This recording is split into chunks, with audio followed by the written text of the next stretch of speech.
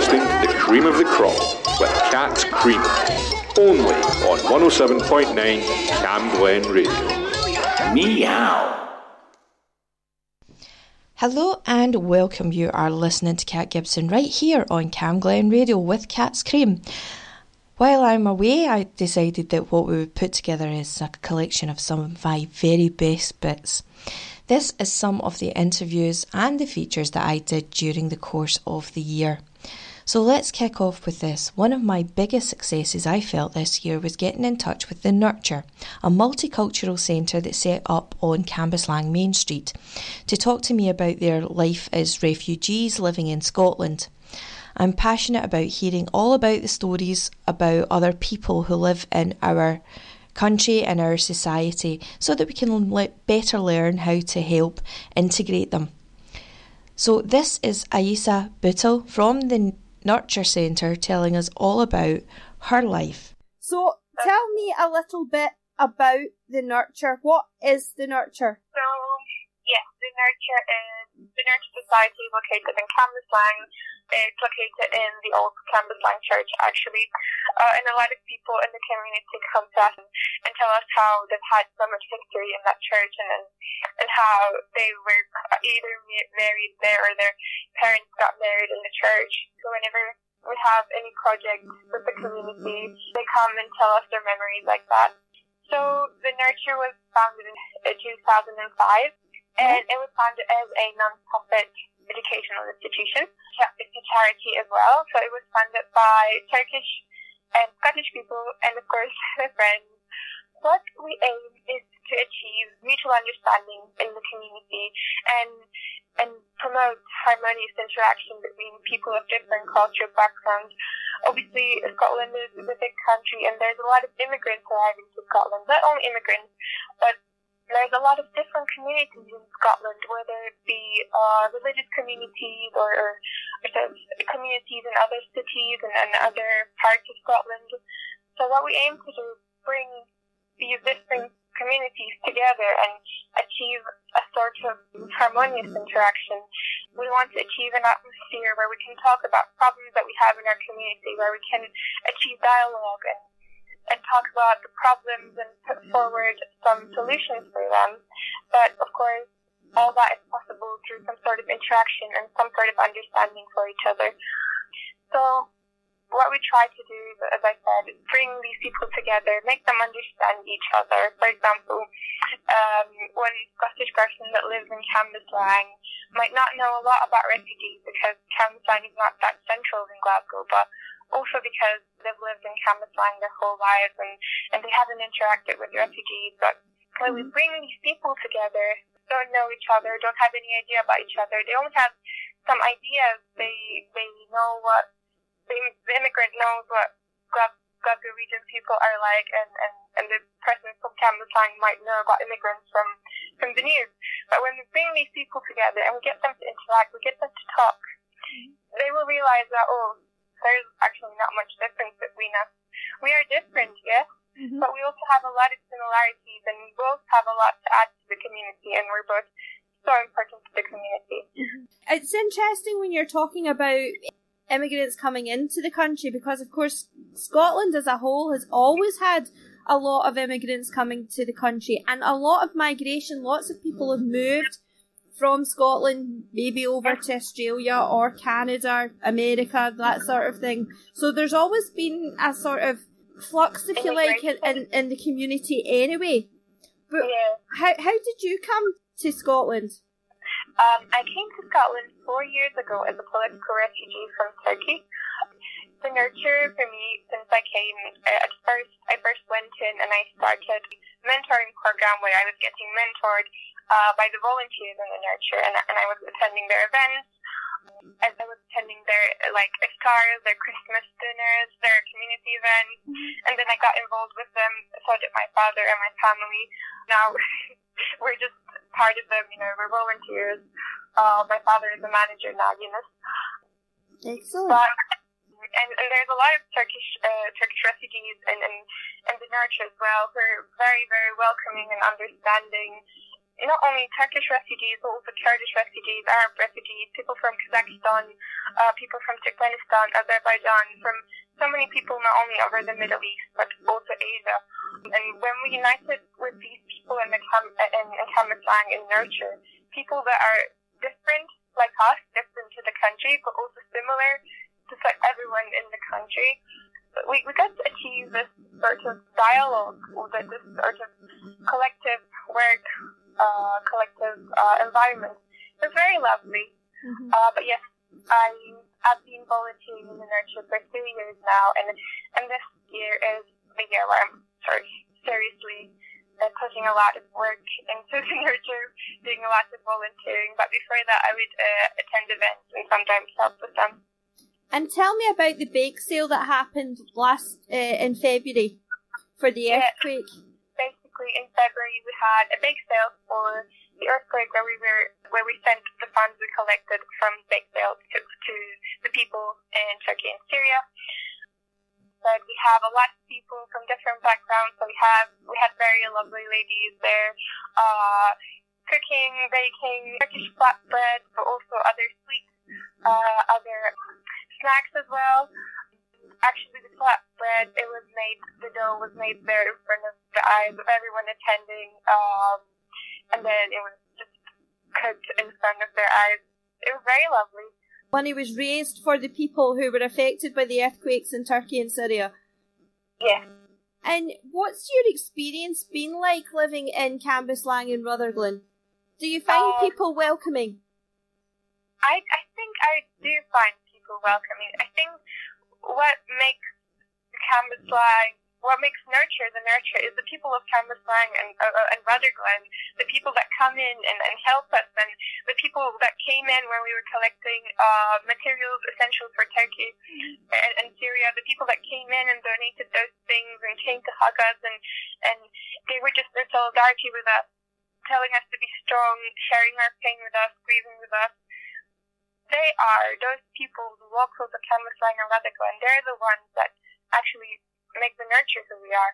And living there, especially living in the area while volunteering in the Nurture, not only seeing the people, but seeing what the people do for the community, I felt very welcomed. I felt very sort of cherished as a person. I do feel like part of the community. Good. Oh, I'm so pleased to hear you say that. Did you speak English before you came to Scotland? And how did you find the Scottish accent? Before I came to Scotland, I didn't know English, but it was quite basic. So I came and I went into high school, and I did my higher English, and that's where I sort of expanded my vocabulary. But when I first arrived, I thought people were either talking some sort of French or some sort of different language, but I think the more you sort of hear it and listen to it, that's when you get used to it. And now I think I do also have a slight Scottish accent, I think. Have you got a favourite Scottish word yet? Well, the first one I learned is we, and also like I is very normal, I. Aye, yes. Aye. Yeah. Can you do that? Aye, yeah. Aye. Yeah, I get that totally. That's great. Okay, well that's great. Thank you so much for that. Superb.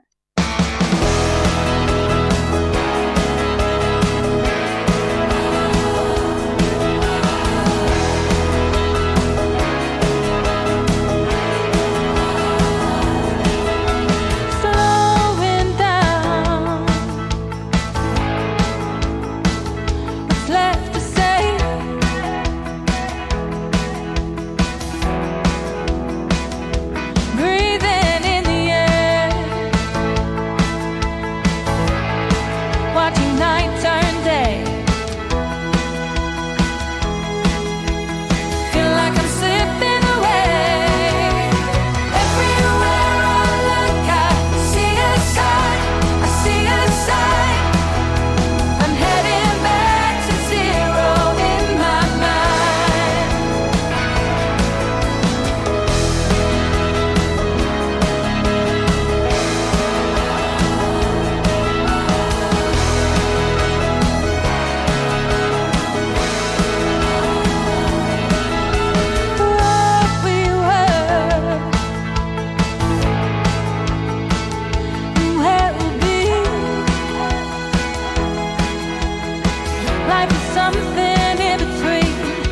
a long way down, so look ahead.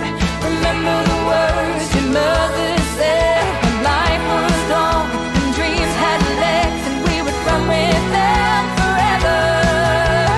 Everywhere I look, I see a sign, I see a sign. I'm heading back to zero in my mind. Everywhere I turn, I see a light, I see a light. I'm heading back to zero one more time. And I don't believe I'm falling, but I know I won't rest. The feeling's never stolen, it keeps beating at my chest. And the music writes the melody, and it plays with effect. And it feels like salvation, feels like I'm heading back, heading back, heading back, heading back, back, back, back. Everywhere I look, I see a sign, I see a sign. I'm heading back to zero in my mind. Everywhere I turn, I see a light, I see a light. I'm headed back to zero one last time, one last time, one last time, one last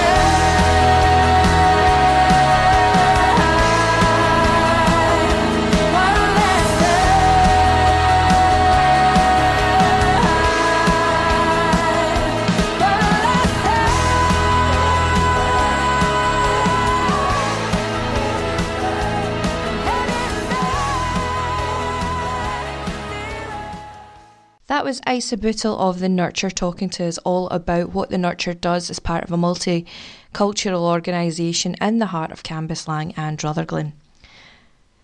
We also then heard from Morgan Way, a newish band to myself. I'd heard them a couple of years ago, and that was their brand new track called Back to Zero.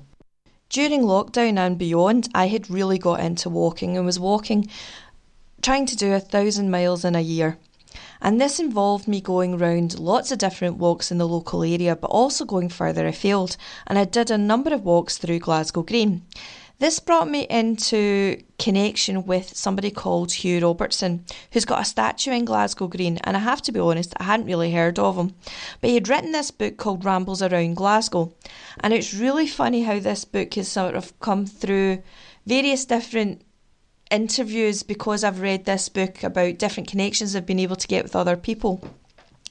So this is a book about Hugh Robertson, who basically spent every sort of spare minute he had walking round about Glasgow and the surrounding areas. Casey Murdassie was the author who basically collated the edition and put in the footnotes as to where Hugh had been walking. And it's this book that then goes on to formulate some of the research work that Sally Magnuson did for her book, Music in the Dark, that we'll hear about later on in the show. But here is Casey Murdassie telling us all about the rambles around Glasgow. Now, I have got a very special guest in the studio with me today. I have got Casey Murdassie, who's going to be talking to us all about the book that she has been editing about Hugh MacDonald's Rambles Around Glasgow. Is that right? Yep. Excellent. Why don't you tell me a little bit about... I mean, I discovered Hugh in lockdown, as I think maybe some people did when we were all encouraged to go out on our daily walks, and I had signed up for one of these walks and we went to Glasgow Green and I heard about Hugh MacDonald. But before that, I don't think I'd ever heard of who Hugh was or why he was a person of note, why there was a statue to him. Yeah, I didn't know about him either, and I discovered him in a very similar way to you, Kat. I was walking on Glasgow Green and I was doing research for another book actually, and as I was walking out of Glasgow Green I saw the plaque on the ground at one of the gates that says Hugh MacDonald's Rambles Around Glasgow was, written about Glasgow Green and other places, and I took a wee note of it and I thought, oh, that could be useful for my book that I'm doing on Glasgow's history. And I looked it up and I started reading it, and I was interested in, reading out bridges particularly because that's what my book was going to be on. But then I started reading it and it was really, really good. And I thought, this needs to be available, because it was on Google Books, which is, I mean, it's available in a sense, but you can't pick it off a bookshelf. So I got to like Hugh just through hearing his voice and that, through the book and through his rambles. And then I started editing it into like a proper new edition of a book. And then I started putting in notes, and this is where the rabbit hole started, because he was writing contemporary articles for a magazine, for a newspaper, I beg your pardon, at the time. So he's mentioning all these things that are really current from the 1850s, which are not really current anymore. So I started to sort of explain who he's talking about and what he's talking about, and ended up writing like 1,300 notes on it. And after that, obviously I had to research him as well and do an introduction about him and his life. And I mean, he was a fascinating guy. Yeah. He started off in the textile industry as a child labourer, only went to school till he was about 9. And then he was into bleach fields doing cotton printing. Yet despite that, he managed to educate himself, became a really big fan of poetry and literature and history and geography and basically everything. It puts you to shame when you read the book how much he knows. And he's just such a likeable man. He was really, really well liked at the time, and then well remembered for decades. And there's still, I mean, you and I hadn't heard of him until recently, but there's still many people who will know who we're talking about, because there are people who have read his book and have done the walks on Glasgow Green and other places. Yeah, because he was basically like the Tom Wade of his day, or the Paul Merton of his day. Yeah. He was going around and sort of describing what these places were like. And this was at the start of the trains, Yeah, and it people was. getting time off maybe on a Saturday or a Sunday. They got a day off and could maybe have some leisure time to go and explore other areas. And the other thing that I found is, like you were saying, it's quite readable. I thought this might be quite dry because it was old-fashioned. Yeah. But it isn't, and I like the fact that he kept talking about things like, oh, here's a bit of poetry from Alan Ramsay. And for people who don't know, Alan Ramsay's really a contemporary of Robert Burns. And they sort of follow on from each other. Yeah. And it's like, wow, it's like all these different things. Like you were saying, it's basically like the Instagram of its day.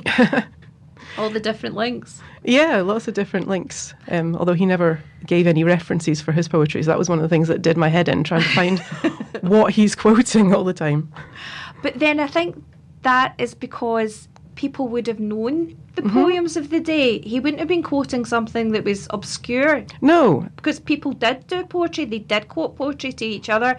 It was something that was sort of done a lot more of. Yeah, definitely. Like, we quote song lyrics to each other and don't think anything of it. And also, he wouldn't have been looking these things up. They're just coming off the top of his head. These He bits might of not poetry. necessarily have known what poem he was taking. He might not from. have known. There's at least one bit where he says Alan Ramsay and it isn't, it's Burns, or it's the other way around. There's one where I've had to put in the footnote that he's not actually right when he says this is that poet, but he's just remembering it, Because he didn't have Google to go and fact check when he was writing it. Unfortunately not. The other thing I was interesting about, did you do the walks? Did you go and start discovering these places?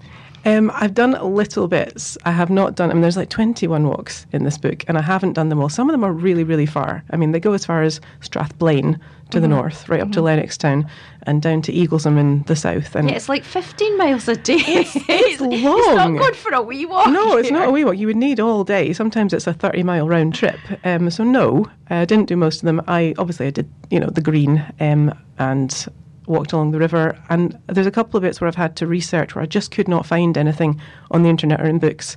And one of those was Cathkin, where there's this basalt structure like the Giant's Causeway that's mentioned. And I'm Google Mapsing it and I'm trying to look at Google Word. I can't find it. So eventually I just went out to Cathkin, looked around and around, asked everybody, people who'd been there for 20 years, 30 years. No sign of it apart from lots of basalt chippings. So my conclusion was... It's been taken away, or it's been away. used But for something else. if anyone can correct me, and there is still like a Giant's Causeway in Cathkin, if they can point me to it, I would love to see it. Absolutely, yeah. And the other thing was, how did you get into writing? How did writing start for you? Well, I've always written, it's one of those things, like since I was a child, I've written stories, and then became more... dedicated to it, I suppose, after I was a missionary in Albania for a while, and my mother pointed out that there was a book competition, and I wanted to write a novel that would capture some of my experiences and some of the things I'd learnt about Albania. So I wrote a novel called Leda, and that was sort of my first proper venture into writing. And that was shortlisted for the prize, so that was encouraging.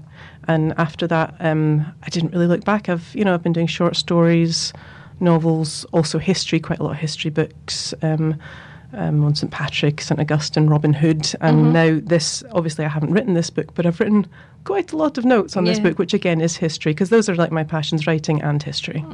Fabulous. And you were saying about being a missionary in Albania. I mean, I was under the impression, probably, obviously very wrongly, that missionary work was something that was done in the 1800s and we didn't need missionary anymore. So how did that come about? What was that sort of work entailing? Yeah, and there's all different kinds of missionary work. I mean, people think of going and telling people who've never heard about Jesus, and that is some of it. But there's also youth work. There's supporting people with extra needs. There's, at one point I worked in a video studio, and we were subtitling Christian films into Albanian. Oh, right. And making videos for missionary organisations or charities that were out there to give to their supporters. So, I mean, you would never imagine that working in a video studio is part of what a missionary does, but that's part of what I did. So, I suppose it has to change with the times. It does, and how you engage with the local population. Exactly, and what they need, And that's crucial as well, what the people need. It's and when you were in Albania, what was that like? Was that just after sort of the wars and things that had occurred there? Or? It was a bit later than that. So, I mean, I've heard stories about what it was like in the early 90s when it was really quite basics straight after communism. But I was there in the 2000s, so it wasn't as bad as that. It was still underdeveloped, and you would still see people, travelling by horse and cart as well as cars. There was a popular song that was out at the time about Tirana called Tirana by West Side Family, and they're talking about the contradictions about how you got people walking around with Rolexes and other people on donkeys. Oh gosh, because that's what it was like at the time. Now it's it's more like your typical European country, but it was a really interesting combination of the developed and the really quite rural at the time. I think people will be amazed to discover that like missionary work is still happening and that it's had to adapt the way that it has, because I think obviously, growing up and when I was growing up going into Sunday school, it was David Livingstone and Mary Slessor. That was who your missionaries were. And I don't think my sort of vision of missionary work had changed until obviously I'd heard things like the Dwelling Place, which is something that happens, I think it's in Kenya, and it's working with women in the area about trying to protect themselves from HIV and getting the girls educated, because there's still in some countries you can't get the girls educated. They're not supposed to be educated to the same level as the boys, and trying to sort of chip away at all these sort of what we consider old-fashioned views. And I lead the mission team in my church at the moment, and we have missionaries doing different things, and some of them, it's just not what you would imagine as a typical missionary. For instance, we support girls who are in Navigators, which is an organisation that works with students and has like one-to-ones with students and small groups to support them emotionally and spiritually while they're at university. That's one of the things that we support. When you were talking about the book Rambles, obviously one of them is about going to Cathkin Braes. One is about Cambuslang, and I was in particular, because I live in Cambuslang, and I had been to the park. Now, what I found really interesting is you're talking about the Preaching Braes, and the Preaching Braes are in Cambuslang Park. But Cambuslang Park wasn't in creation at the time of the Preaching Braes. No, it was just sort of a natural amphitheatre next to the burn. It was a sort of a ravine down to the burn that formed a natural amphitheatre. So there was nothing really there at the time except a big space where you could preach to thousands of people, which George Whitfield did, amongst others. Because I was actually involved with Cambuslang Park having its 100-year celebration. Oh, right. And I'm thinking, well, it's been there for 100 years and he's talking about it. But the park wasn't there when he was there. It was really, really strange. And the other thing was Gilbert Field Castle, which I had... Again, during lockdown, one of these mad walks I had gone on and found Gilbert Field Castle. And I don't know why, but I had in my head that might have been where Mary Queen of Scots had stopped during Langside, and then it was 1607. Nope, my dates are out. Couldn't have been. And to hear about this William Stewart, who was a poet that basically had this castle, and then there was this terrible accident, and that's basically why the castle went into ruins. And when you can walk along and you can still see the castle, it's like, oh wow, it's still here. Look. Yeah, it's lovely when there's remains that you can still see. Yeah. What was things like that surprising? Did you find lots of things like that going, oh, look at that, wow, who knew that existed? Yeah, I mean, a lot of it was like the names of things were, quite explanatory. You'd look at something called like Mansion House Road and you're like, that's because that's where the mansion house was, obviously. But you never even think about it in day-to-day life. And yeah, and also like Glasgow's parks. Glasgow is very rich in parks. But what I didn't realise was it's not like we knocked anything down to put that park in. These are the estates of the big houses. And in many cases, the houses are still there and they've maybe been adapted into a museum or into private dwellings or flats. But yeah, these you can read about him visiting people's estates with, where they've got their tenants and all their arable land and whatever. And now it's a park. He's talking about Queen's Park, and I can picture that in my head, but it wasn't. It was private. All this Pollock Park was private, Queen's Park was private, Victoria Park was private. All these places were later converted out of private land. And Farm Cross just down the road, of course, was a huge big farm. Yeah. Hence the reason Farm Cross. And I'm thinking, when you're driving past Tesco, thinking that used to be a farm. Yeah. It was all these sort of things. Incredible, absolutely incredible. What's next for you? What are you writing next? Right, I need to get back to the thing that this distracted me from, which was I'm writing about, or at least I'm researching at the moment, the history of Glasgow told through its bridges, because each of the bridges was built as Glasgow grew for different times. They were all built at different phases of Glasgow's history and for different reasons. And one of the little facts that I like to kind of see if people know is like where the first bridge was in Glasgow, because there's a clue, again, in the street names that you don't notice. Glasgow's first bridge was at the bottom of the Brigate. The bridge gate is the way to the bridge. So Victoria Bridge, that was your original bridge. Wow, yeah. I was just thinking that there's the bridge right beside where I work, which is probably the last bridge that got built. And it was built by the Danish engineers, etc. And it's currently at the moment got these padlocks. Right. It's quite worrying. It's like it's trying to, Ponte Vecchio. Yes. It's trying to emulate that, except in Glasgow. Yeah. So instead of, Dimitri and Katerina or whatever, it's like Shug and Agnes or Senga or things like this. And there's loads of these sort of things, and you think, in a beautiful sort of Mediterranean place, I'm sure this is gorgeous, but here this just looks, and of course they're plastic. Some of these are plastic as well, and you just think, that doesn't look as cute here as it does abroad. No, I mean, I saw that in Paris. There's one next to, on the bridge over to the Ile de la Cité where the cathedral is. There's all these padlocks, and they have to remove them at night because otherwise it would get so heavy that it would damage the bridge. Yeah, that's it. It's going to cause an issue with the bridge. I don't think it's at that stage yet for the one that's nearest us, but yeah, it's quite interesting. That's fabulous. Thank you so much, and thank you for coming in to talk to me all about the book. So I get all of my guests to pick a track, and you've been no exception. So you decided to go for the sort of Glasgow band, Delamitri. I did, yeah. This is very 90s. Is this your era? I wouldn't like to comment, but yeah. I think I've chosen like the most modern of Delamitri's songs to not be quite too historical. This is Roll to Me. Here we go.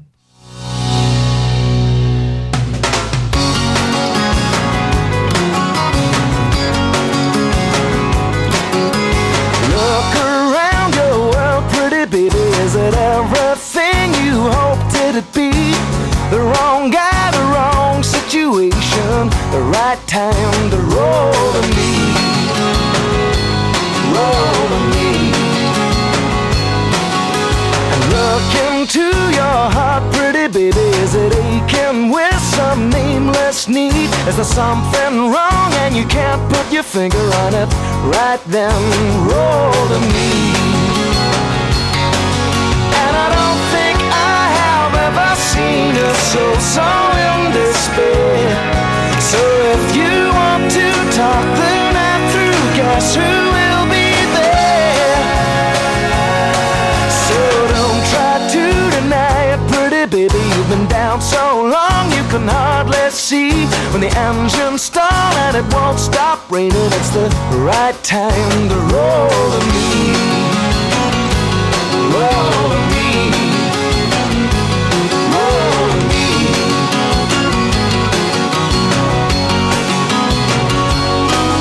And I don't think I have ever seen a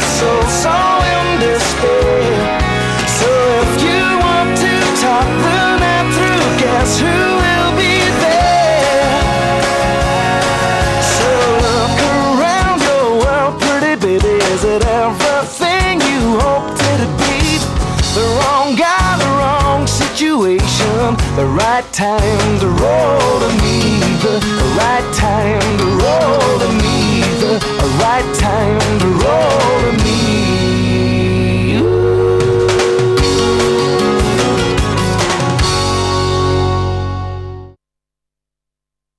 Another highlight had been our recent trip to Northumbria. We had a long weekend down in the area, and this area had been recently highlighted by Robson Green's Weekends Adventures, and it's a part of the coast that I absolutely love to visit. We drove along the M8 down the A1, but we saw very little due to the huge amount of sea, har and fog. We stopped for a brief pit stop and continued on to Mopeth, which memory told me was a little market town. We parked up to explore the town. There's an impressive market square in the town hall opposite, created by the architect of Blenheim Palace no less, and the stone clock tower had many uses over time. And there's a fountain dedicated to Mary Houlihan, which is in the middle of a traffic island. We followed the main street down to the Chantry, which is now used as Mopeth's Museum and Bagpipe Museum. The Chantry had been the home to a famous botanist called William Turner, and Mopeth itself has a rather dubious connection with Emily Davidson. You may remember her as the suffragette who was killed by the King's horse, but in recent years it's been suggested that she didn't mean to kill herself, merely to plant a rosette on the horse going at speed during the race. Foolhardy perhaps at best. When we got to the caravan park, it's situated just outside New Biggin by the Sea, which is famous for the statue of a couple by Sean Henry, erected in 2007. By all accounts, to the locals this has got a bit of a Marmite effect, but it's certainly striking and you do definitely notice it. Why don't we listen to some music from the northeast then? And let's go and listen to PJ and Duncan. Let's get ready to rumble. Let's get ready to rumble. Let's get ready, let's get ready, let's get ready to rumble. Watch us wreck the mic, watch us wreck the mic, watch us wreck the mic. Psych. Let's get ready, let's get ready, let's get ready, let's get ready, let's get ready to rumble. Straight up proving, we can get you grooving. This track's booming, it ain't no hype. Watch us wreck the mic, watch us wreck the mic, watch us wreck the mic. Psych. Let's get ready to rumble. Let's get ready to rumble. Get ready and rumble. Everybody rumble. Let's get ready to rumble.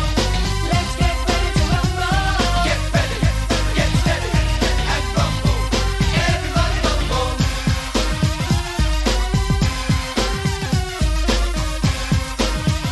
Let's get ready to rumble. Sit back, rap attack, don't take no flack. Rhyme in time to the rhythm of the track. I'm Declan, a duo, a twosome. So many lyrics, we're frightened to use them. So many lyrics, we'll keep them in stores. We've even got them coming out of our pores. Your father, Your mother, your sister, your brother. everyone's got to be an AKA lover. Give us the motivation, we can cause a sensation. Give us the aspiration, we can cause a sensation. Give us the girls top speed. Give us the girl stampede, style and smile, and everybody buck wildin'. Let's get ready to rumble. Let's get ready to rumble. Get ready and rumble. Everybody rumble. Let's get ready to rumble. Let's get ready to rumble. Get ready and rumble. Everybody rumble.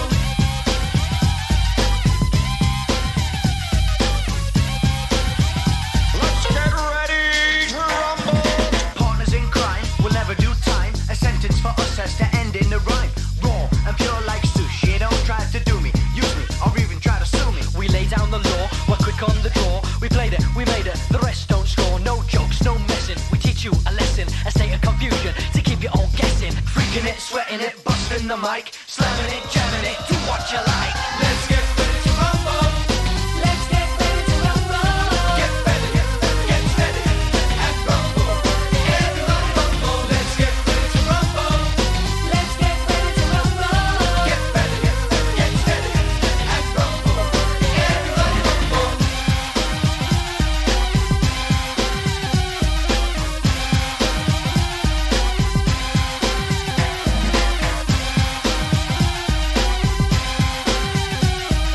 Freaking it, sweating it, busting the mic, slamming it, jamming it, do what you like. Let's get ready, let's get ready,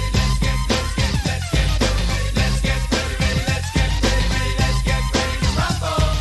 Watch us wreck the mic, watch us wreck the mic, watch us wreck the mic. Psych.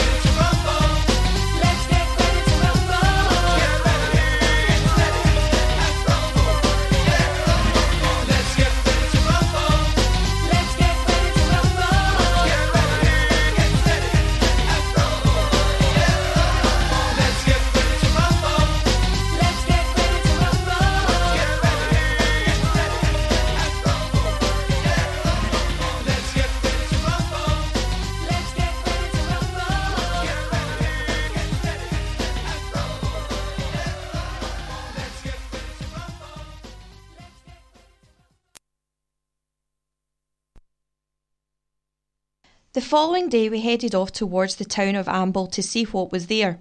It's a little seaside town. And from there we went on to Warwick Castle. The castle was the stronghold of the Percy family, famously linked to Henry Hotspur, the bane of the Scottish raiders. The castle offers spectacular views of the surrounding coast, and after a wander round the ruined castle, we headed off to Alnwick with a quick stop for some Morwick ice cream, which was absolutely delicious. At Alnwick we visited Barter Books, the largest second-hand bookshop in Britain. Inside an old train station, thousands of books are housed and you can easily while away hours there, especially if it's raining. The following day though, the rain cleared away and blue skies were back out as we went swimming and then headed to Northumberlandia. An old surface mine now returned to the community as an ecological park to encourage plant and insect diversity. There is a land sculpture there called the Lady of the North. The day we were there was a craft fair being held, so we sampled some of the local produce and bought some delicious treats for later on. But we stopped in Blyth for a walk around the Blowy Promenade and admired the pillboxes of the Home Guard and of the beach huts, and watched some local surfers give it a go. However, all too soon, our holiday comes to an end, and on the drive home we stopped at Bamborough Castle, an impressive stronghold which had been renovated.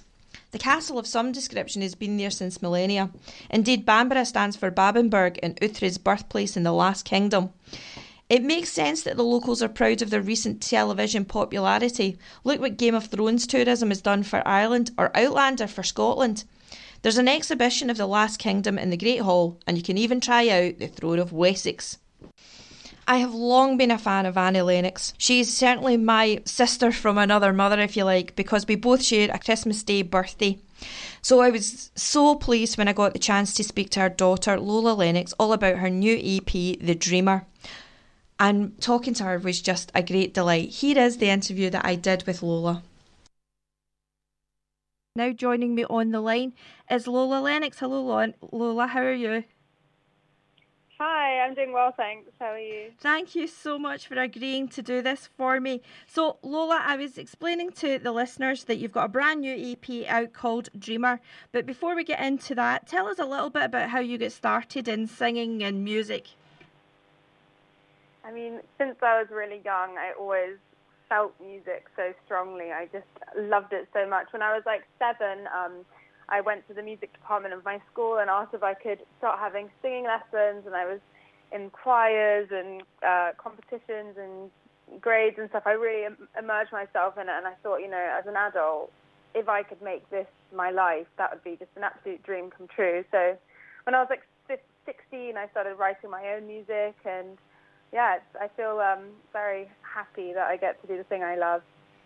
Excellent. And of course, having your mum being Annie, of course, I imagine there was a bit of maybe extra pressure on yourself. Yeah, I'd say in the beginning I definitely felt like pressure to make music that was good enough. I felt a little like insecure in the beginning because, you know, you haven't been able to earn your stripes and kind of get the experience. So I think that made me actually work harder, so that I pushed myself to try and make something that I thought was, you know, worthy of having a place in the industry and of being heard. But, you know, it has its pros and its cons. I'm sure it does. I think you see that as well. It's not just, you know, in the world of music. I'm sure in the world of sport, I'm thinking of the two Schmeichels, you know, Casper and Peter Schmeichel, both goalkeepers, both playing in Premier League clubs, and you're thinking it must be so much harder when you're coming in the shadow of somebody. Yeah, I always just try to let the music lead me. Like, I always go back to making a song that I think, wow, this feels like something that people will enjoy and connect to. So, you know, I hope when people hear the music, they hear it as for the music for itself and enjoy all the kind of worlds that I've tried to create and the sounds and the emotions that I'm trying to express through my voice. So I always just go back to kind of trying to work hard and pull the best out of myself if I can. Mm-hmm. So tell me a little bit about the EP Dreamers, because some of the tracks we'll have heard before, and I'd played Wherever You Go a little bit earlier, which is one of the tracks on the EP. So how did it come about, and why were those songs the songs that you picked? Yeah, so the EP has a combination of some previously released songs and also some new ones. It's been really nice to share like more of a collection of songs because it just gives a much broader sense of my world rather than just like the singles. And I wanted to call the EP Dreamer. Well, firstly, the single's called Dreamer, but I thought the word was actually a really good way of summarizing all of the music that is on the EP because, you know, every song I've written has started out from a little dream, like a small whisper or something that I feel that I want to express. I think everything starts with an idea. So the word kind of shows the path that I've been on making music and having dreams for myself. Mm-hmm. Yeah. And what's it been like then working with your mum? And it's your partner as well, who's also the producer on the album as well, is that right? Yeah, so in the beginning of the pandemic, I had all this music that I wanted to release, and I was like, how am I going to do this? You know, everyone was distant. So we had like a little studio in my apartment, and we were like, should we just get together and make some songs and see what happens? And, you know, it clicked really, really well. Like, we all have had so much fun in the studio together producing the songs, and it's nice to get to see the creative sides of them both and kind of like deepen our relationship by being creative together. Mm-hmm. And what's next for the EP? Are you hoping to go on tour? Yeah, so I'm really looking forward to playing the songs live. It's kind of surreal that I haven't really been able to for obvious reasons in the last few years. But I can't wait to like get in a room and sing them with an audience more. I don't have any dates set in stone just yet, but I definitely intend to doing that. And of course you'll have to come to Scotland because of course you'll get a fantastic reception here. Oh, I'd absolutely love it. You know, I really miss Scotland. It's been too long that I haven't been, and I would really love to go and play there and also just have some fun. That's great. Thank you, and thank you so much for joining us. So, do you want to introduce your track? This is Dreamer. Sure. I'm Lola Lennox, and you're listening to my new single, Dreamer. I used to sit around and dream about my life and how I turn out. All the empty pages, the future looked so bright. I didn't know then what I do now. 'Cause I've been searching up a mountain since then, trying to find myself. This time I wanna do it right. I've been stuck in city lights, been looking for the taste of life. Nobody listened when I was trying to call. And I know my time is down, yeah, I'll be singing, I'll be loud. Got no suspicion when no one was here when the chips about to fall. So I dream, and I dream, and I dream, ooh, ooh, ooh, ooh. So I dream, and I dream, and I dream, ooh, ooh, ooh, ooh. Turn out the light, you'll see my fantasy is bright. The flames will flicker. All that anxiety, the sleepless nights of doubt, the dirty dishes and empty kisses. 'Cause I've been searching up a mountain since then, trying to find myself. This time I wanna do it right. I've been stuck in city lights, been looking for the taste of life. Nobody listened when I was trying to call. And I know my time is down, yeah, I'll be singing, I'll be loud. Got no suspicion when no one was here when the chips about to fall. So I dream, and I dream, and I dream, ooh, ooh, ooh, ooh.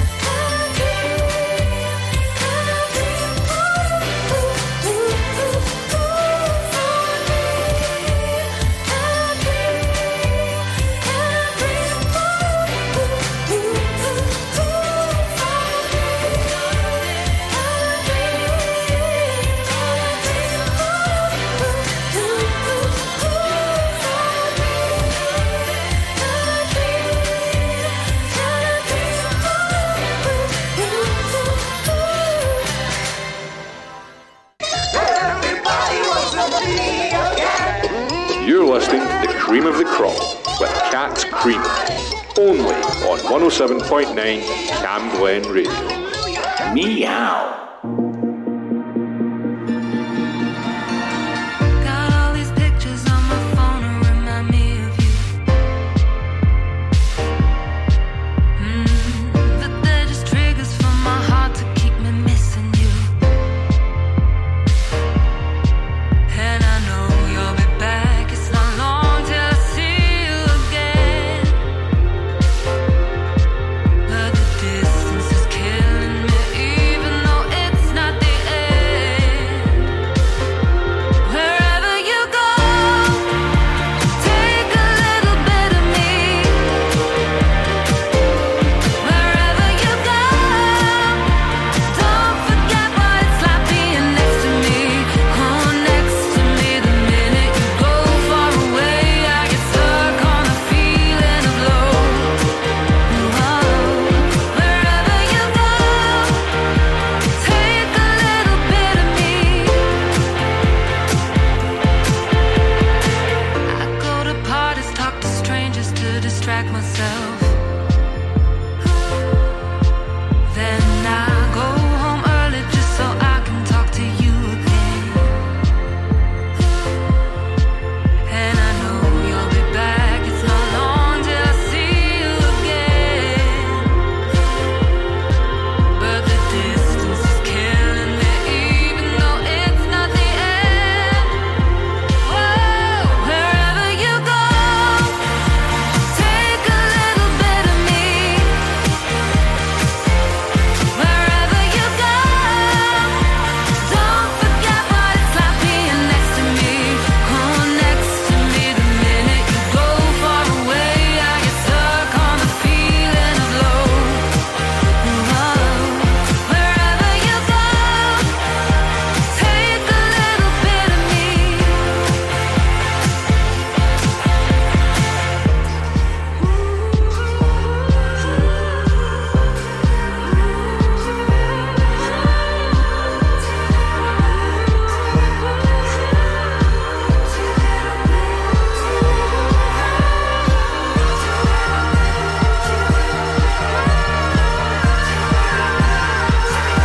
Wherever you go, take a little bit of me.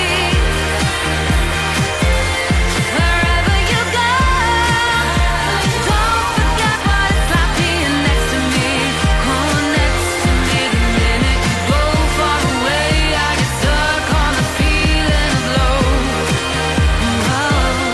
Wherever you go, take a bit wherever you go. Take a bit wherever you go.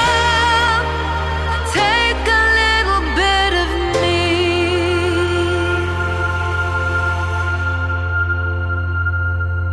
Lunchtime on Cam Glen Radio with Cat Gibson.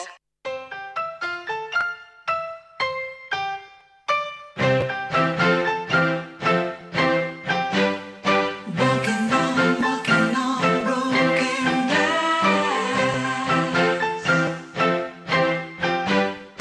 Walking on broken glass.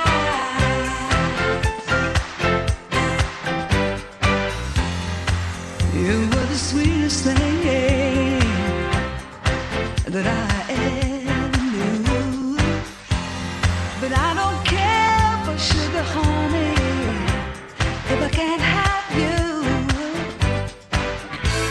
Since you were bad to me, my whole life is a crash. Won't you pick the pieces up, 'cause it feels just like I'm walking on broken glass. Walking on broken glass.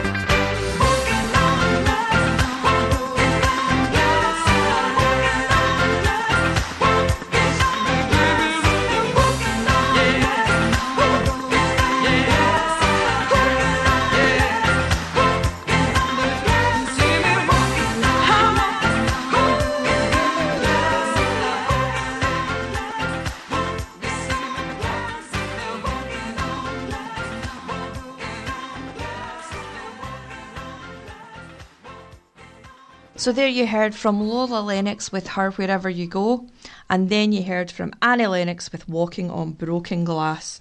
Wasn't that just incredible to hear?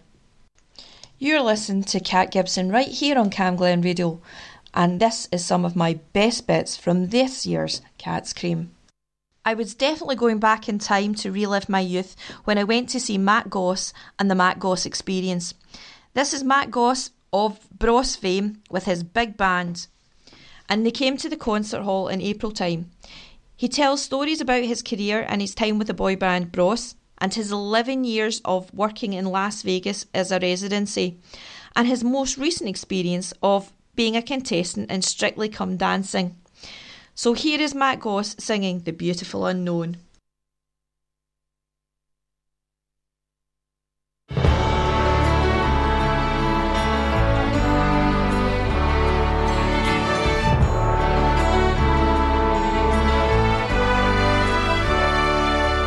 I've been walking down Broadway, thinking about making new memories, and everything in me is falling into pavement cracks. This stranger's hand that I'm holding, I can't explain the connection. All I know, it feels like home. I can carry the weight of the world on my shoulders, but my heart has no protection. The silence that we're sharing feels like perfection. So if you listen, you can feel it. Feel my heartbeat in your hand. This joy feels good in such a cynical man. So raise a glass to the beautiful unknown. Prepared to undress your soul. We just met, we're old friends. That's how life is and how it should end. I don't mean no disrespect, but I did not hear one word you said. Sitting at the bar looking in your eyes, your heart is in my head. If only you knew all the plans I've been making. I don't think you'd call me crazy. I'd kiss you right where you stand. The lights go on, it's not polite. Outside this bar, it's getting bright. I'm gonna walk you home, but I don't wanna let you go. Courage from the Dutch, but not too much. Yeah, we shared some stories. I'm letting go of everything that hurt me before. Raise a glass to the beautiful unknown. Be prepared to undress your soul. We just met, but we're old friends. How life is and how it should end. So raise a glass to the beautiful unknown. Be prepared to undress your soul. We just met, but we're old friends. That's how life is and how it should end.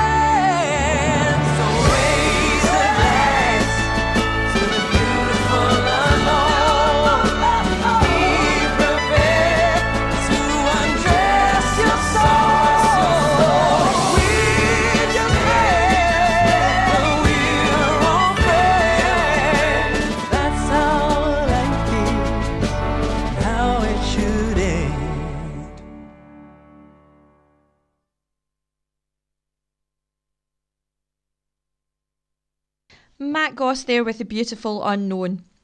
The trip to the concert hall was then followed by another one, this time to visit Kai and Nadia with Once Upon a Time. This sort of fairy tale story of their love affair is about the two dancers of Strictly and how they got together. Nadia is a 5-time world champion dancer and Kai does his level best as the MC, clearly preparing for life after dancing. to follow in the footsteps of the likes of Anton Dubek or even Kevin from Grimsby. The love affair that they have is incredibly just, sumptuous. And the two of them dancing together, it's incredible. So here is 2 songs from that show. Ed Sheeran's Perfect, followed by Janis Jackson and Rhythm Nation. I found a love for me. Darling, just dive right in. Follow my lead. Well, I found a girl, beautiful and sweet. Well, I never knew you were the someone waiting for me. 'Cause we were just kids when we fell in love, not knowing what it was. I will not give you up this time. Well, darling, just kiss me slow. Your heart is all I own, and in your eyes you're holding mine. Baby, I'm dancing in the dark with you between my arms, barefoot on the grass, or listening to our favorite song. When you said you looked a mess, I whispered underneath my breath, but you heard it. Darling, you look perfect tonight.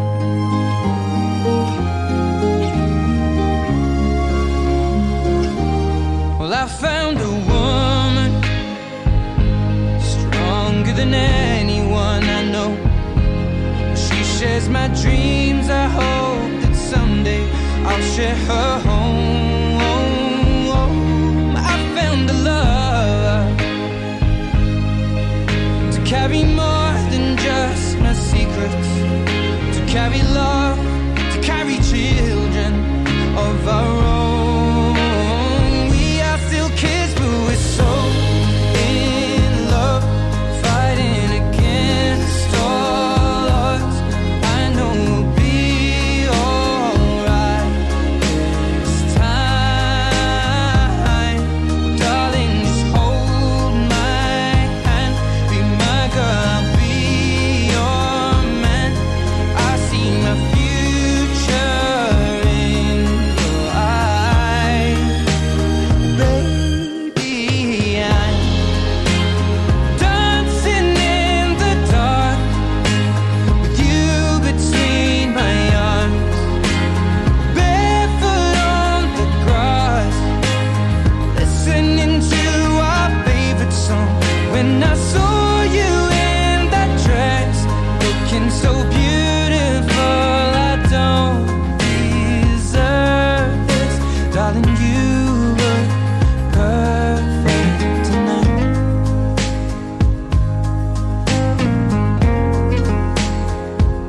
No, no,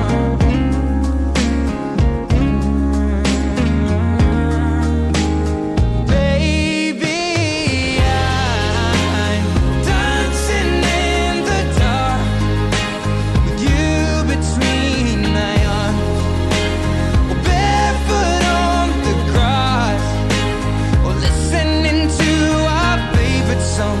I have faith in what I see. Now I know I have met an angel in person, and she looks perfect. I don't deserve this. You look perfect tonight.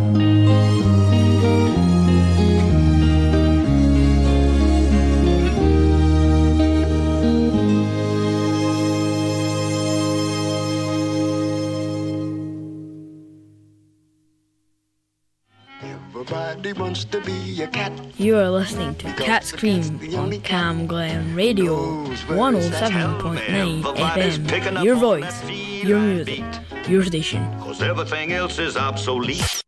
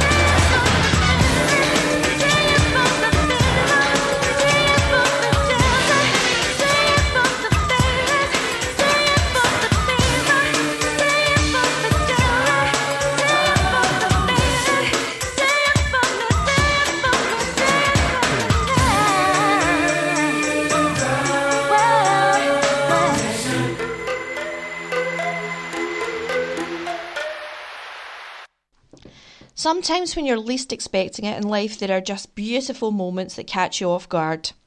One such occasion was while coming home from work, underneath the bridge at Central Station. This is a haunt for many buskers, but this one particular busker blew everybody away that particular day.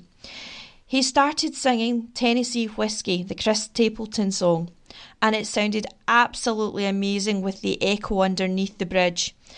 Quite often you do see the buskers perform, but very rarely do people actually stop traffic.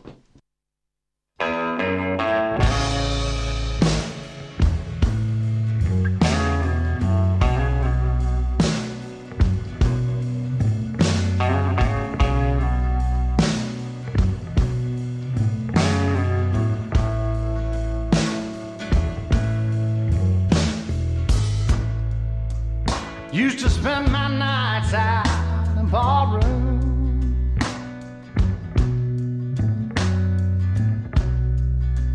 Liquor was the only love I'd known.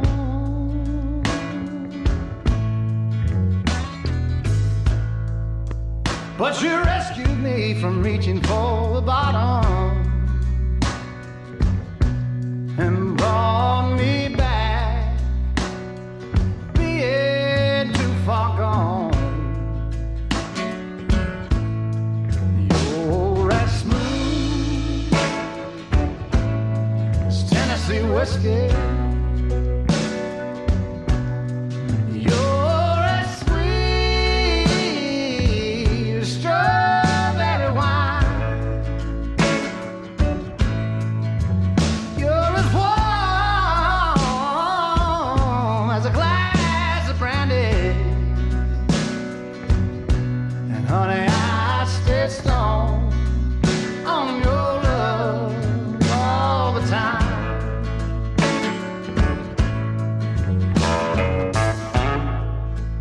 I've looked for love in all the same old places.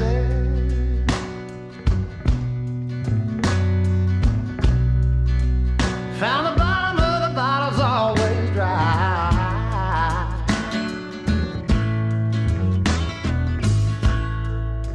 But when you poured out your heart, I didn't waste it. 'Cause there's nothing like your love to get me high. And you're as smooth as Tennessee whiskey. You're as sweet as strawberry wine. You're as warm as a glass of brandy. And honey, I stay strong on your love all the time.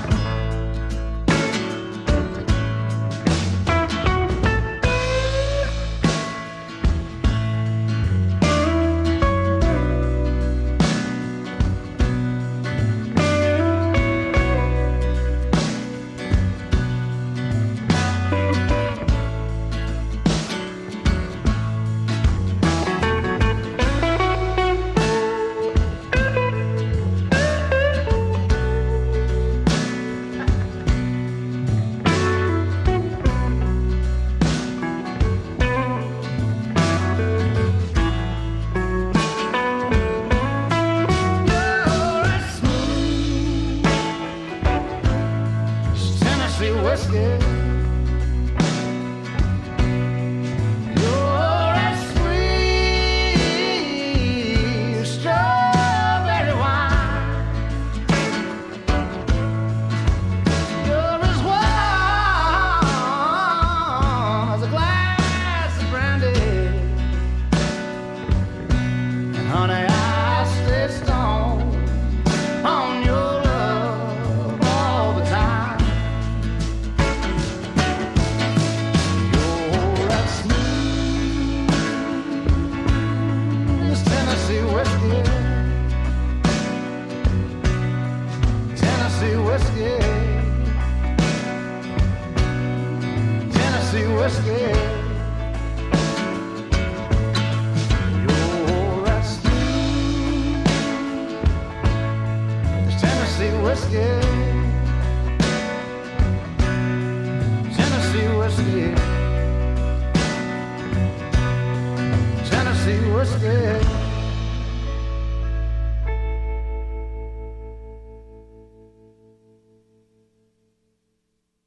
You are listening to Cat Gibson right here on Cam Glen Radio, and here are some of my best bits.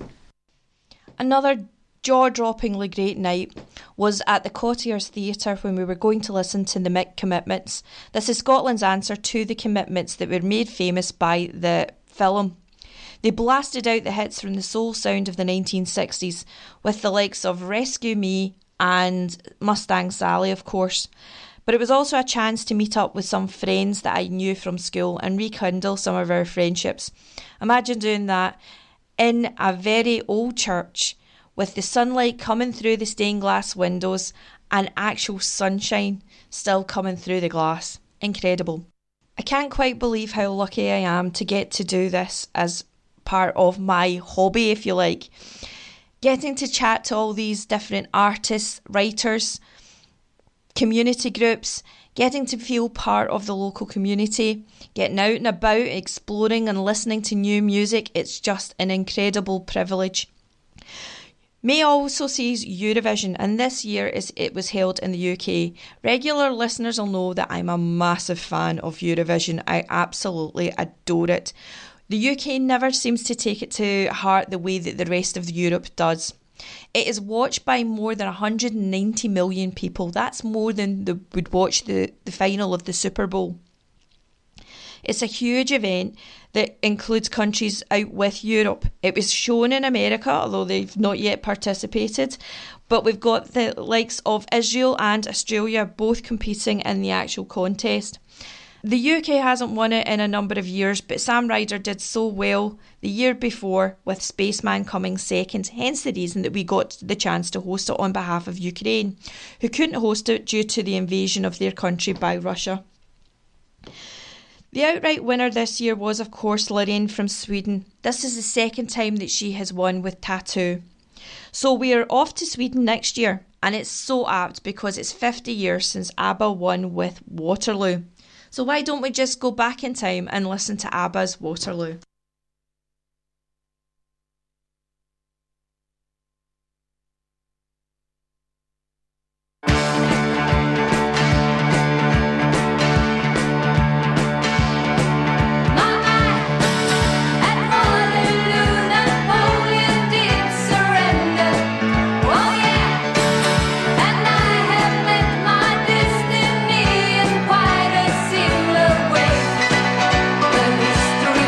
Go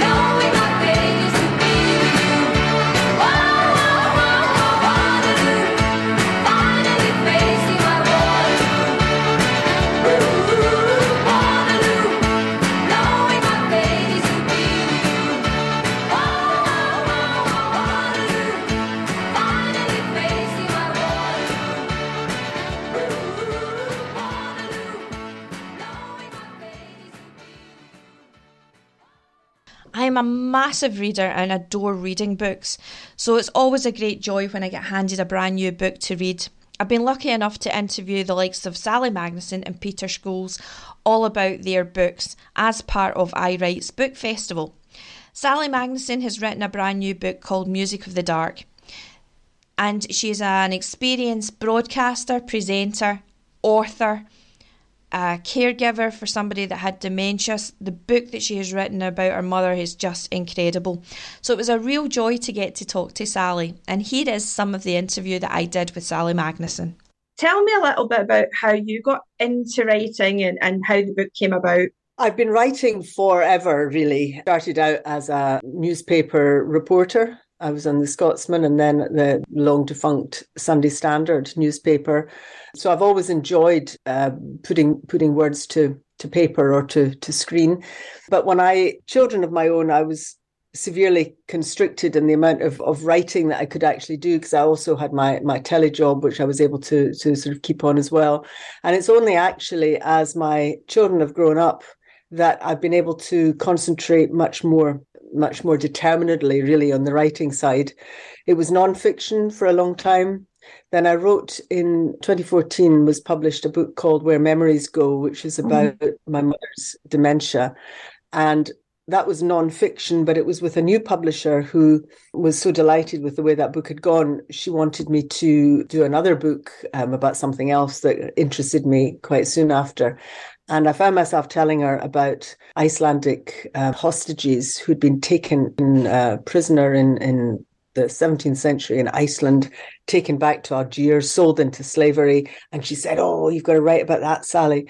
And I realized I couldn't do that as non-fiction because I didn't have the time to spend in libraries in Istanbul, So I wrote it as fiction, historical fiction, based on fact, authentically researched, but with fictional characters that I had to learn the new novelistic craft of imbuing with life and personality and griefs and thoughts and all that sort of thing. And following that, which also did quite well as a debut novel, I wrote The Ninth Child, which was about the Loch Katrine waterworks and its building in the 19th century and the clean water from the Highlands that was being sent down to Glasgow to stop the next cholera epidemic because of the diseased water that they'd been having for so long.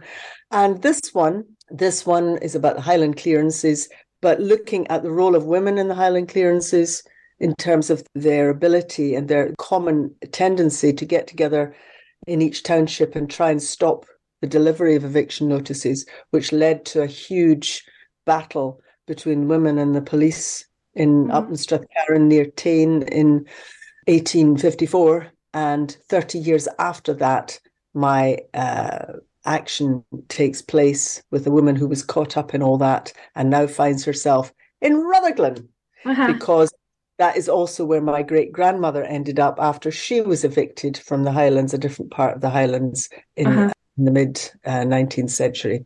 Yeah. So that's a long answer. Fab. No, that's a great summary of how you came into being. The book itself, you're saying Rutherglen is part of it. It's obviously set in Rutherglen. It's talking about people who've come down from the Highlands, of which my mum, as I said, was a teacher, but she came from Lewis and she left her home. She said she left home when she was 13 to go to the Nicholson Institute in Stornoway. And then she came down to Jordan Hill and she really didn't go back home again after that, except for summer holidays, because her life was based either in Stornoway when she was in high school and then in Jordan Hill. So I'm sure it's a story that's told right throughout the Highlands, really, of the fact that many of these people had to leave their communities to find work elsewhere.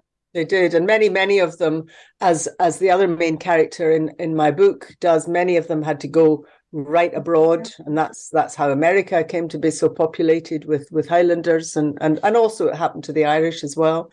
But those who couldn't afford to go abroad, or just didn't suit their circumstances because they were too old or frail or women alone or whatever it might be, they had to seek work in the cities. And the cities at the time that I'm writing about were cesspits if you were poor. I mean, it was the tenements in Glasgow were hotbeds of disease and squalor. They really were. And my character, Jamesina Ross, who's based on my great grandmother at this stage, she is looking for somewhere where she can afford to live, but will give her more fresh air and more space for her remaining son to have a chance of living, because TB was the great illness at that time that was just slaying families and children. And, you know, the conditions in the worst of the tenements just made that worse. And what Rutherglen provided at that time, Rutherglen having been older than Glasgow in the first place, starting out as the great trading centre on the Clyde in medieval times, Rutherglen had been, for all sorts of reasons, overtaken by Glasgow and had become much more of a backwater, which meant that industrialization happened slower in Rutherglen. It happened, and there was soon a chemical factory and there were boat yards and so on, but it was happening at a slower rate. And so Rutherglen was much more countrified. And even when I was growing up there in the mid 20th century, it was, you know, there were still green fields. Kinbraes was just up the road, and it still felt much more countrified than Glasgow. And that's what my great grandmother had been looking for when she moved with her really one surviving son, who was a 15-year-old boy called Archie, as he is in the book, who she was trying to kind of save from TB. And her older son, John, was my grandfather, and he had left by that time to get married. Wow, yeah. And like you were saying, it's interesting to talk about Rutherglen being slightly outside of Glasgow and sort of more in the slightly greener, shall we say, than maybe Glasgow itself was at that point, because of course Cathkin-Braes was one of these places where people would go and take in the fresh air and things like that. And Ditchmont Hill, that I've been reading about in Hugh Robertson's Rambles Around Glasgow, and you're thinking, oh my gosh, I didn't actually realise that was a place that people went for a day trip sort of thing. And Hugh Robertson's his book was very useful to me when I was kind of researching that period to try and get a feel for what it was like then. And my mother always said about her father, my grandfather, who I never actually knew, but she said rigorously and religiously every Sunday, which was his only day off, it was the same for everybody then, they walked to Cathkin-Braes because, and she said she didn't realise till she was older how much it mattered to him to be out in the fresh air, because his siblings and his father had died of TB, and he was so determined that his children would not succumb. The way of doing it was to get as much fresh air as they could. As possible, yeah, that's it. And this was sort of the start of the idea that you got a day of rest, that you used that to improve yourself, either by reading or by taking in exercise, doing something more different from your normal. You can't say 9 to 5, because of course it wasn't 9 to 5. They were working much longer shifts than 9 till 5 then, but you know, different from their day job. Yeah, absolutely. Yourself, you wear many hats. You know, you're a presenter, you work in the news, you do songs of praise, things like that. Of all of the hats that you wear, which is your favourite, do you think? That's such an interesting question. It would be hard. I'd be hard put to answer in terms of favourites, because what I have always relished and relish to this day is doing different things. So I wouldn't have lasted so long, I think, in television if I had done it all the time. I just mean lasted in terms of had my zeal for it, because what I've enjoyed is I do 2 days a week in Reporting Scotland, and that gives me time to do other things. If I had been writing exclusively all the time, I would probably have got bored of my own company and wanted to be part of a team and be a journalist, which is a very different kind of lifestyle from the solitary, go down to a shed in the garden and think, you know, great thoughts for your book. So it's been the combination. And in earlier years, it was my children. I've got 5 of them. So there was quite a lengthy period of my life where that was my main job. But for that to be possible while keeping a brain, I needed to work as well. So I needed to either have a little book on the go that I could do in my spare time, or be keeping my hand in with the news. So at this stage of my life, I feel I'm concentrating more on the writing, but, you know, really enjoying the fact that, like today, I can spend a time talking to you about books, and then I can go to the news and, you know, see what's on the agenda today and get my mind around that and the presentation skills required, and be doing it all together. And I was just interestingly, because I was speaking to Joy Dunlop not so very long ago, who's got a brand new album out, Cure, and I was just thinking, does everybody in the newsroom have a second secret talent or a secret sideline that you've all got? Because Judith, of course, was an opera singer. Yeah. John Mackay on STV, he plays the bagpipes. I'm thinking, do you all have a secret side hustle or something else that you have to do in a relation to the news? Yeah, no, that's very interesting. Thinking about it that way, I think the more sides you have to yourself and the more interest you have, the more you can bring a certain kind of wisdom and detachment to the news, actually, because it never does to be too much in the bubble. You know, I think it's good to have interests outside.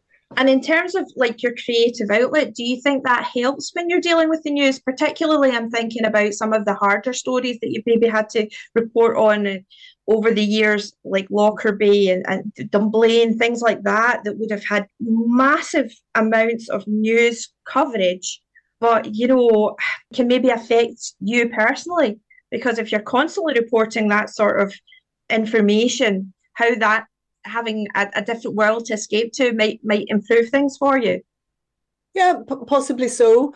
I mean, it's no different in a way, and probably easier in a way than being a nurse or a doctor, or, you know, the emergency services who are dealing with trauma, you know, day in, day out, and you're trained for the hard stuff, and you go into a certain kind of autopilot mode. I remember when Jill Dando, the television presenter, Jill Dando, was murdered. Now, she was a very close friend, but I had to talk about her in the news that evening as if she wasn't. And I wondered how I would get on, but actually that part of you that just says, you know, this is the news. It's got nothing to do with me, my thoughts or my feelings. So just as that helps, I think that instinct helps to keep us politically impartial, to be able to move from subject to subject and from political position to political position. When you're doing an interview, you're always sort of taking the other side of it. And that's because you learn how to just keep your own thoughts and feelings out of it. I think that comes into play as well when you are reporting on awful things. You have to step back. I mean, it's not always easy, and it's it's not always possible, but it's what many other people have to do in their jobs as well. That's great. And of course, you're coming to Rutherglen to talk in our town hall on the 9th of May. 9th of May. Yeah. Yes, and everybody's welcome. If there's space, do come along. We're having we'll talk a little bit about the book, and then there should be some singing and dancing. I haven't organised it. My publishers have very kindly organised it, so I'll be as interested as anybody else to see what we do. But we're hoping to have just a bit of a ceilidh and some fun, and celebrate Rutherglen, actually. I because your mum was from Rutherglen. Your mum was at Rutherglen Academy, wasn't it? Yes, absolutely. I mean, from the time that my great grandmother came to Glasgow, that time that I was describing to you, so her son John, he married and had his family in Rutherglen, and then one of his family was my mother, and she got married and had her family in Rutherglen. So that's why I grew up there as well, and I have extremely happy memories of my life. I was at Calderwood Primary, whisked off to a private school in Glasgow before I managed to get to the secondary school. But as you say, my mother was at Rutherglen Academy. Yeah, and, I was involved in the reunion for them a few years ago, which is how I knew that your mum was part of that school. And of course, talked about the ballad club that so famous that started the Scottish folk industry seemed to have been at this ballad school club as part of it. Well, I hope you'll come along, Kat. Will you come along to the... On Tuesday, yes. Yes. Excellent. And of course, you're going to be part of I Write. What's it like being back at these in-person events when you get to speak to people who are you pleased to be back talking to people face to face, or would you rather do it over the screen? I'm not a fan of Zoom. I think, like all of us, I got very tired of it by the end of the pandemic. I'm delighted that these festivals are coming back. Scotland has some wonderful book festivals, of which I Write is one, and it's been hard for them to keep going through these times where we couldn't actually meet in the flesh. But they're coming back with enormous vigor now. And I'm delighted to be talking about my book. I mean, I often am at book festivals, even when I haven't got a book myself. I do interviews for other authors, because I think the celebration of literature, of books, of ideas, and the meeting of other people who share that enthusiasm is just great. Excellent. That's great. Thank you. And thank you so much again for your time, Sally. I do appreciate that.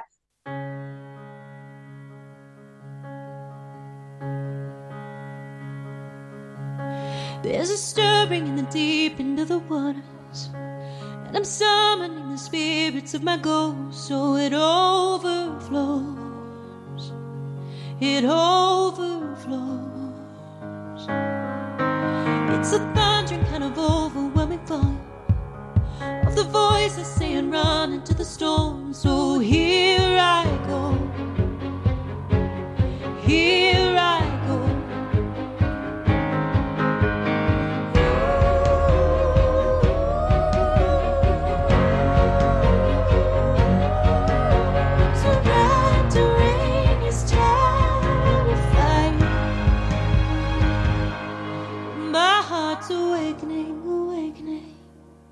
My bones are awakening, awakening. Whatever is taking me, taking me. You keep on shaking me, shaking me, shaking me. Oh, my heart is awakening, awakening. My tongue is awakening, awakening.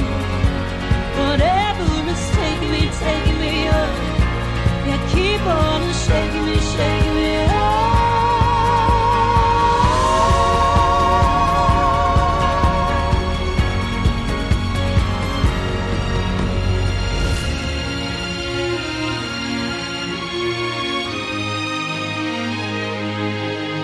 Ain't no mind that's the man behind the curtain.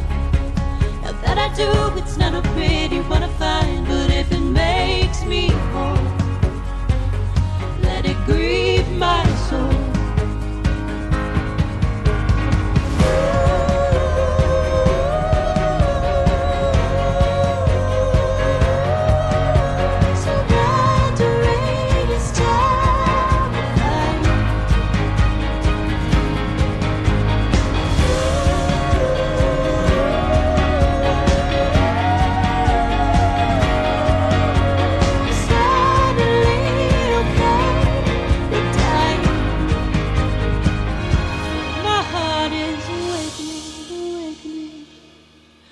Bones are awakening, awakening. Whatever is taking me, taking me. Oh, keep on shaking me, shaking me, shaking me. Oh, my heart is awakening, awakening. My tongue is awakening, awakening. Whatever is taking me, taking me. Oh, you keep on shaking me, shaking me, shaking me. Oh, my heart is awakening, awakening. My bones are awakening, awakening. Whatever is taking me, taking me. Oh, you keep on shaking me, shaking me. Oh.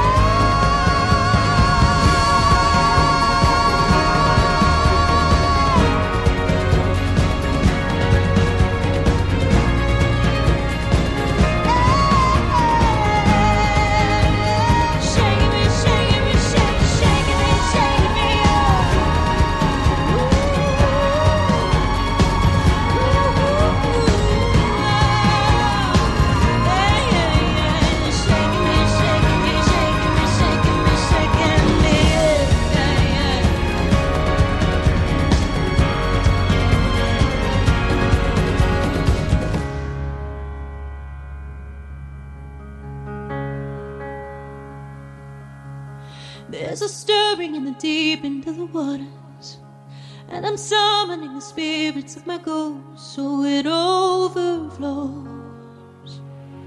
It overflows.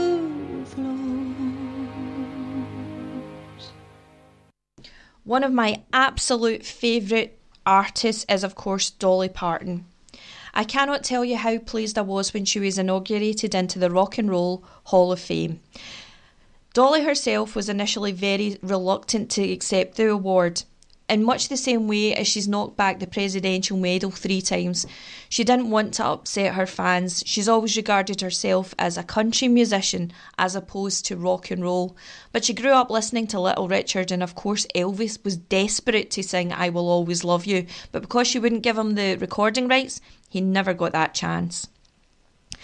Dolly, however, has gone on, as I said, to create a brand new album that's coming out in November called Rockstar, and I can't wait to hear it. But here is Dolly singing World on Fire, which is just great. A lot more political sounding than I've ever heard Dolly sound before.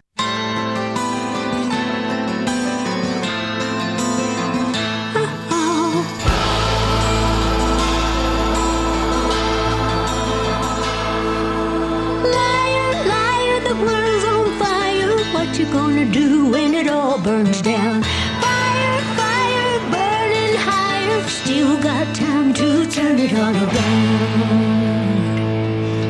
Now I ain't one for speaking out much, but that don't mean I don't stay in touch. Everybody's tripping over this or that. What we gonna do when we all fall flat?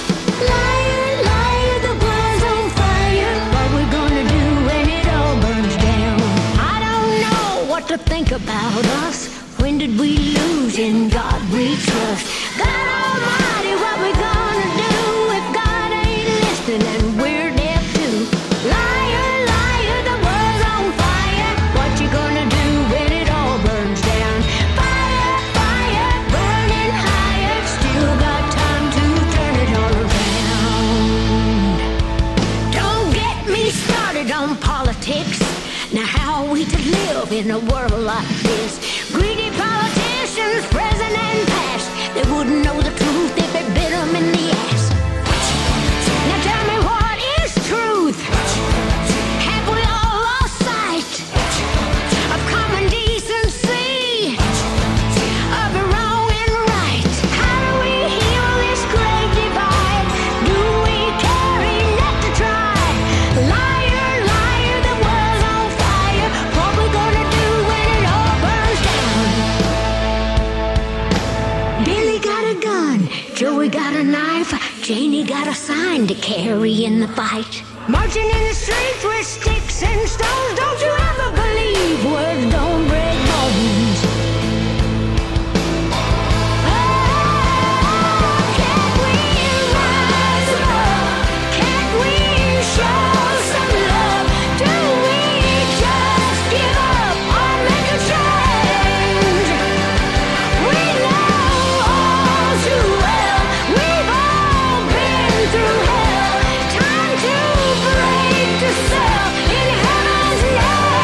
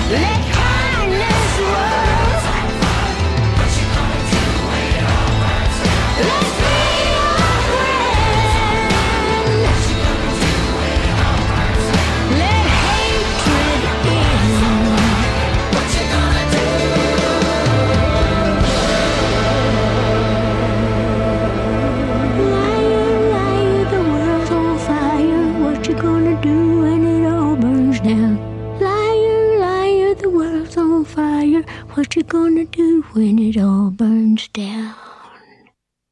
The incredible Dolly Parton there with her World on Fire, and Rockstar comes out in November, which I cannot wait for. Well, I hope you've enjoyed this wander down some of the best bits of Cat Scream. This is Cat Gibson signing off, and I will see you all very, very soon. Radio is an amazing medium. It can inspire, entertain, inform and connect people. This station, Cam Glen Radio, is run by a dedicated, passionate and committed team of volunteers, and you can be one of those volunteers too. It doesn't matter if you're an experienced broadcaster or if you've never set foot in a studio in your life.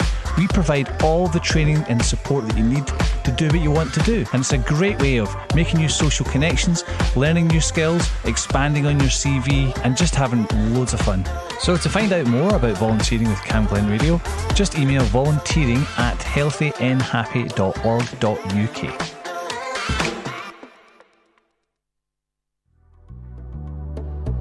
It's Wellbeing Wednesday at Healthy and Happy. When you start to work on your well-being, you'll notice all sorts of changes to your mood, your health and your energy levels. How can you improve your well-being? Get in touch with a friend, do something you're good at, find a way to relax, or simply go out for a walk. To find out about activities that will improve your well-being, why not call the Transforming Lives team on 0141 646 0123 or visit our website on healthyandhappy.org.uk.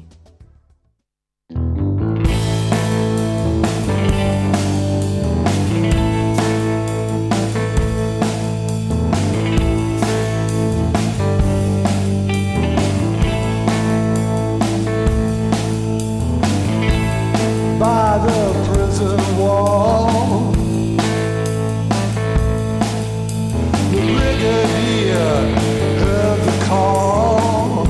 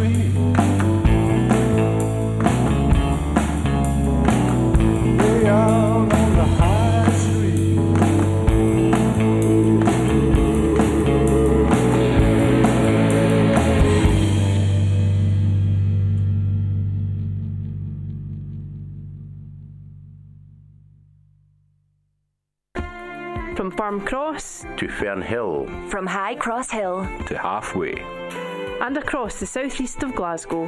This is Camglen Radio 107.9 FM, your local station.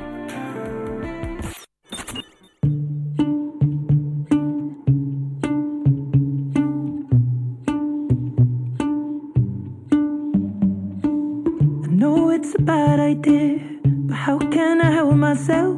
Been inside for most this year, and I thought a few drinks they might help. It's been a while, my dear, dealing with the cards life dealt. I'm still holding back these tears, well, my friends are somewhere else. I pictured this year a little bit different when it hit February. A step in the bar, it hit me so hard. Oh, how can it be this heavy? Every song reminds me you're gone, and I feel the lump form in my throat, 'cause I'm here alone, just dancing with my eyes closed. 'Cause everywhere I look, I still see you. And time is moving so slow, and I don't know what else that I can do. So I'll keep dancing with my closed. So I'll keep dancing with my delusion is here again, and I think you'll come home soon. But what brings me right back in? Then it's only me that's in this room. I guess I could just pretend the colors are more than blue, but I lost more than my friend. I can't help but missing you. I pictured this month a little bit different. No one is ever ready, and when it unfolds, you get in a hole. Oh, how can it be this heavy?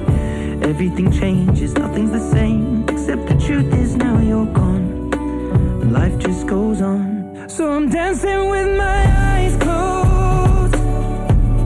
'Cause everywhere I look, I still see you. And time is moving so slow, and I don't know what else that I can do. So I'll keep dancing with my closed. So I'll keep dancing with my closed.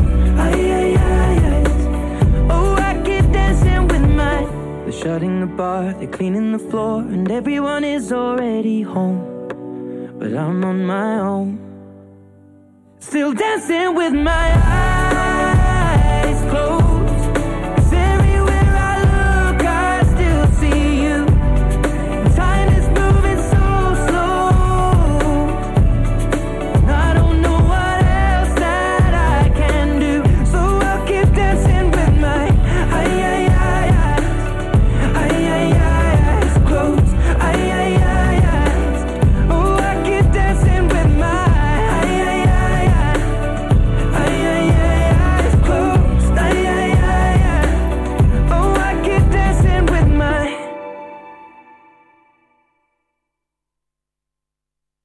How do you look after your teeth and gums? Brush your teeth every time you wake up and at bedtime.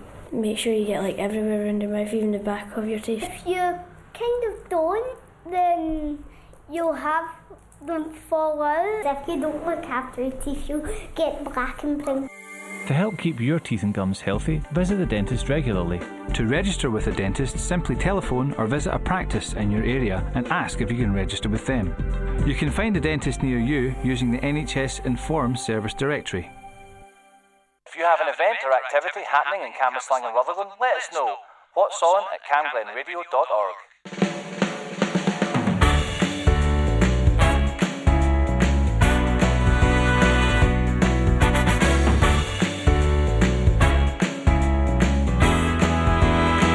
You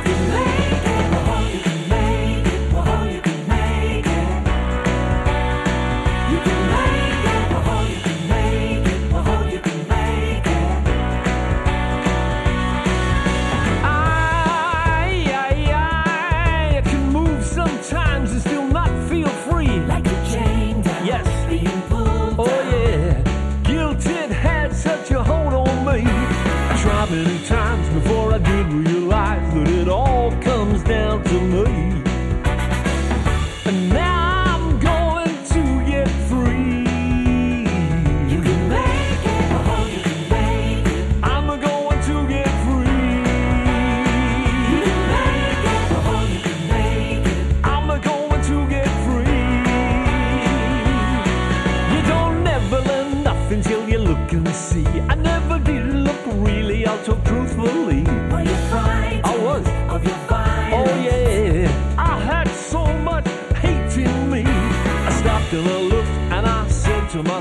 I'm not liking what I see.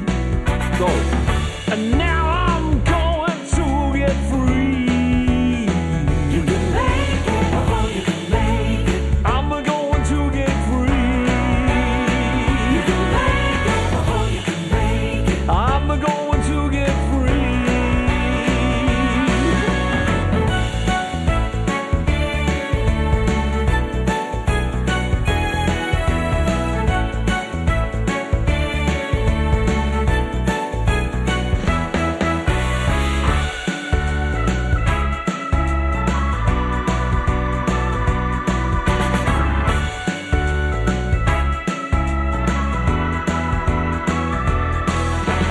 Tried to take my pride, but I had some deep down inside. And looking back now, I would say he was afraid of me. When you're dreaming, yeah, always scheming, yeah, trying to escape from my reality. I have to admit, when I was a kid, I could have used some company. Doesn't matter now because now I'm going to get free. If it half kills me, yeah, I'm going to get free.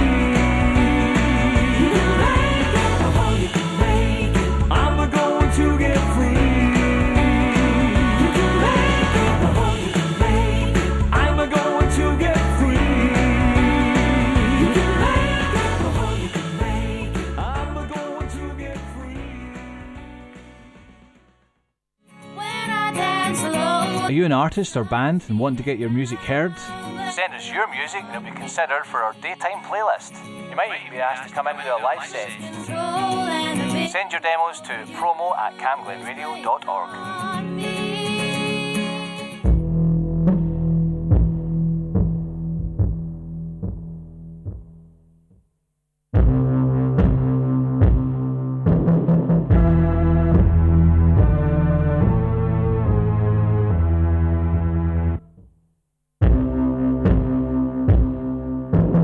How am I supposed to manage my infallible beliefs while I'm sucking it to you, performing in Spanish on Italian TV?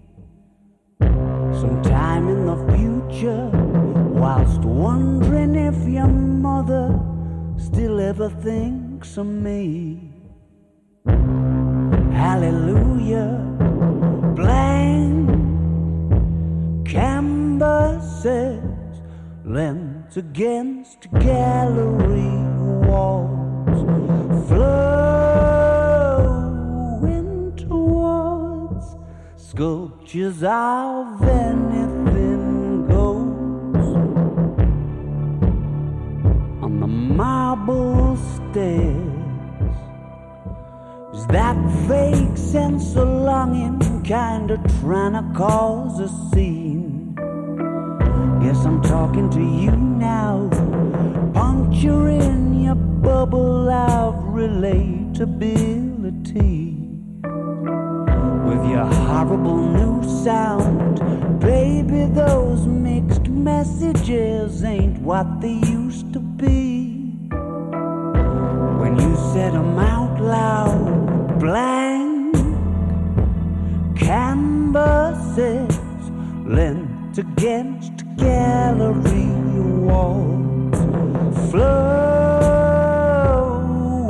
towards sculptures of anything goes on the marble stairs.